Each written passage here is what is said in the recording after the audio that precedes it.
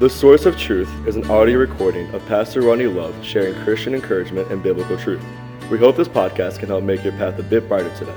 Psalms 119:105 says, "Thy word is a lamp unto my feet and a light unto my path." Well, good morning and welcome to the Source of Truth podcast. And thank you for giving me the chance to be part of your morning. Whether you're watching this live or catching this later in the day, we just appreciate the privilege to be able to be part of your day. And we hope it's an encouragement. We're going to jump right in. We're going to be in Ecclesiastes chapter number 7 this morning as we continue through we call this a Source of Truth podcast. It is we are studying the source of truth, which is the Word of God. And we strive to go through books of the Bible, and we think that's encouraging and challenging and helps us to get a great understanding of the entire book of what's happening here. So I'm going to start with a little explanation as to what's happening in this, because chapter 7 is transitioning in the narrative of this man Solomon as he's writing this book. And so the first 6 chapters really talks about the futility and emptiness of life outside of our walk with God. If you're walking with God and there's some power and there's some good to it, then obviously you see that's a wonderful thing. But when you go through life and you really kind of on your own, you're thinking life's going to be that fulfilling thing. The word vanity is one he uses a lot. It's empty. It's basic emptiness when you just go after and pursue after the things of the world. And there's some good here and there, but generally it ultimately ends up being empty. Again, a man that had everything you could possibly want and makes that conclusion as he's coming to the end of his life. Well, chapter 7 begins a bit a different approach. And so the first, he really just looked at the futility of life. Now he's approaching, he's saying, this is what life is like without God. And now kind of as he's making his journey back to God, he begins to talk about the wise. Okay, there's great wisdom. It kind of goes back to the same type of thinking that he did when he wrote the book of Proverbs. And really what we see is he moves away from this excessive talk of vanity, lack of wisdom, and he begins to talk more about wise, wisdom, and things of that nature. So he comes to this conclusion in the first 6 chapters of the emptiness of this world, and now he begins to talk about a proper mindset, a biblical mindset moving forward. And so we're going to look at just the first couple verses of chapter 7 as we begin to break down these verses as what he said. Let's start in just verse 1. What he does over the next several verses, he's got to think it's 7 different comparisons that's better than. And I'll be honest, when you first read these verses, they don't seem to make a lot of sense. They seem almost negative completely.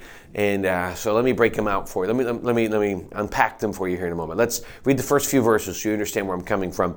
He says in verse 1, "A good name is better than a precious ointment, and the day of death than the day of one's birth. It is better to go to the house of mourning than to go to the house of feasting.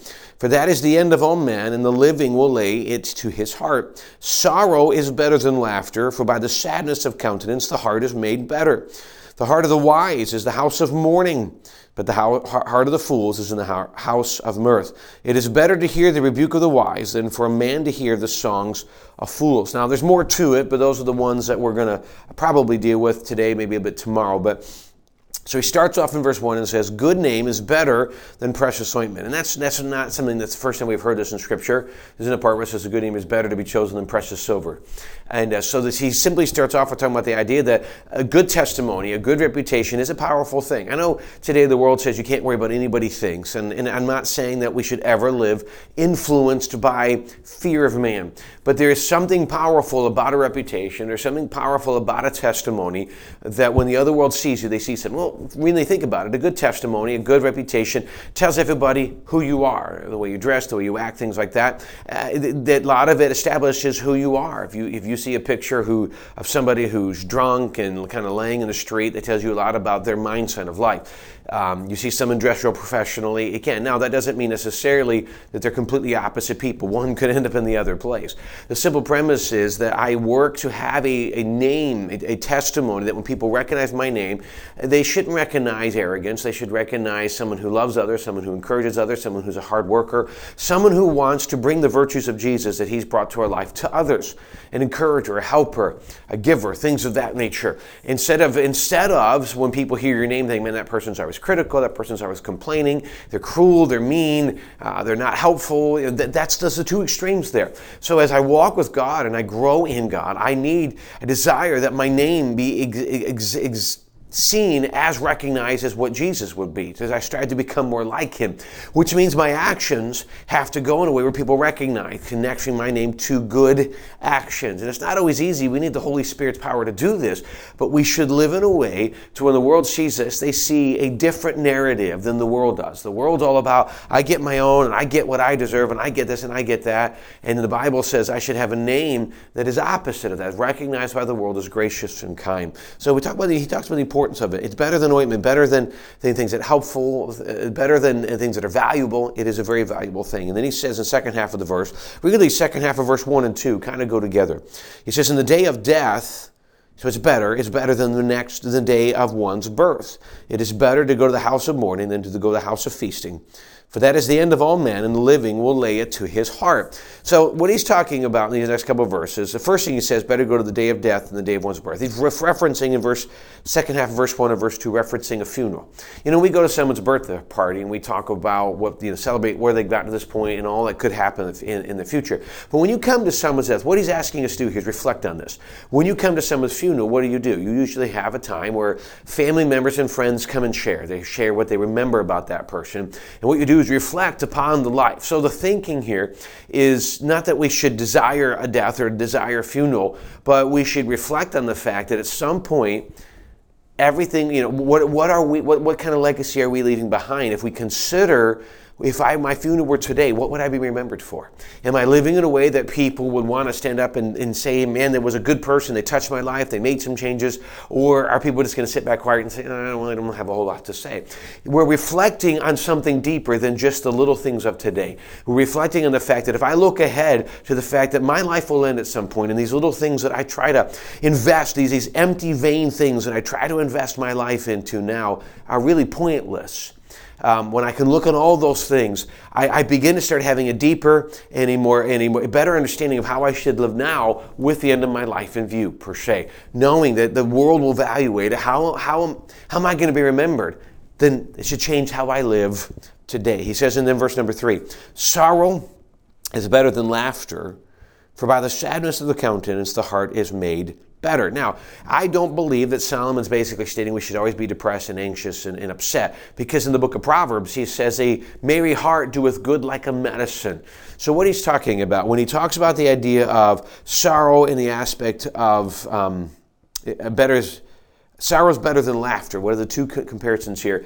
He's really talking about the reality of how we view life. Laughter, he kind of looks at it as an emptiness. We look at life in a futile way. It's all silly. It's all empty. It's not really a big deal. We don't take things seriously. Sorrow gives the idea that I look at life from a more serious perspective. I really evaluate. I'm not trying to just I'm not looking at things from this fluffy perspective where nothing's really important. I'm looking at life from a very serious, open understanding of the realities of life, the realities of battle, the realities of what I'm doing. Because when I start taking them seriously, he says, for the sadness of countenance, the heart is made better. When I start looking at life seriously, then I will start making wiser decisions. It's not just about the next fun or the next party or the next this, because if you're living with all of that, you're going to find it extremely empty and can cause a lot of grief. What he's saying is I start looking at life seriously. I start evaluating the good. I start evaluating the bad. I start evaluating my life and what am I doing? I evaluate what's around me and how I can make it better. These are the things that I need. He's looking at. He said it's less about sorrow and sadness. It's more about a seriousness of heart. And I look at this, and I'm not always looking just to make everything fake and empty, and as long as I'm happy, everything's good. No, sometimes I need to be serious about life and be able to look at it and evaluate the truth of what I'm seeing right there. Let's go verse 4, and then we'll be done with this lesson today. The heart of the wise is the house of mourning, but the heart of the fools is in the house of mirth. It's really the same thing as verse 3. The heart of the wise is in the house of mourning or house of seriousness, and sometimes when I take my condition, my situation, my surroundings seriously, sometimes it should break my heart.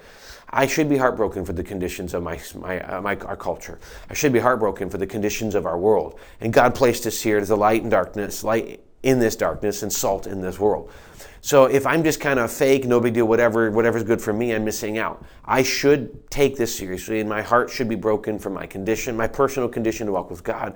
My heart should be broken for the condition of my world. And when I start getting a better understanding, and I'm not just looking to party, I'm not just looking to everything's got to be good, but I start getting a true understanding of life where it's at, I will reflect it. I will take it more seriously. Again, similar two thoughts there. And so Solomon, really, he goes from the emptiness of life in the first 6 verses, and he starts really digging deep.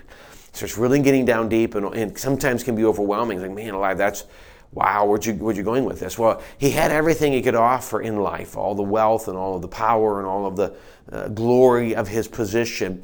And because he walked away from God, during these times, especially at the end, he said, this is all empty. And so now he's taking this path back and encouraging people, don't follow in my footsteps. These are the things that are important in life. And so I hope that as we evaluate those things, they can seem heavy at first, but they're great principles and they're great things for us to hold on to and be evaluated in our lives. Well, I appreciate the opportunity for you, that you've given me to be part of your morning. Hope it's a help. We'll pick up on these tomorrow as we'll finish up the next couple thoughts as he makes these comparisons about better and really dig down to what does it really mean for me today. And hopefully these things will be help as we try to dig deeper and find out what Solomon's trying to challenge us in our walk with God. Thanks again for joining us this morning. We look forward to seeing you again.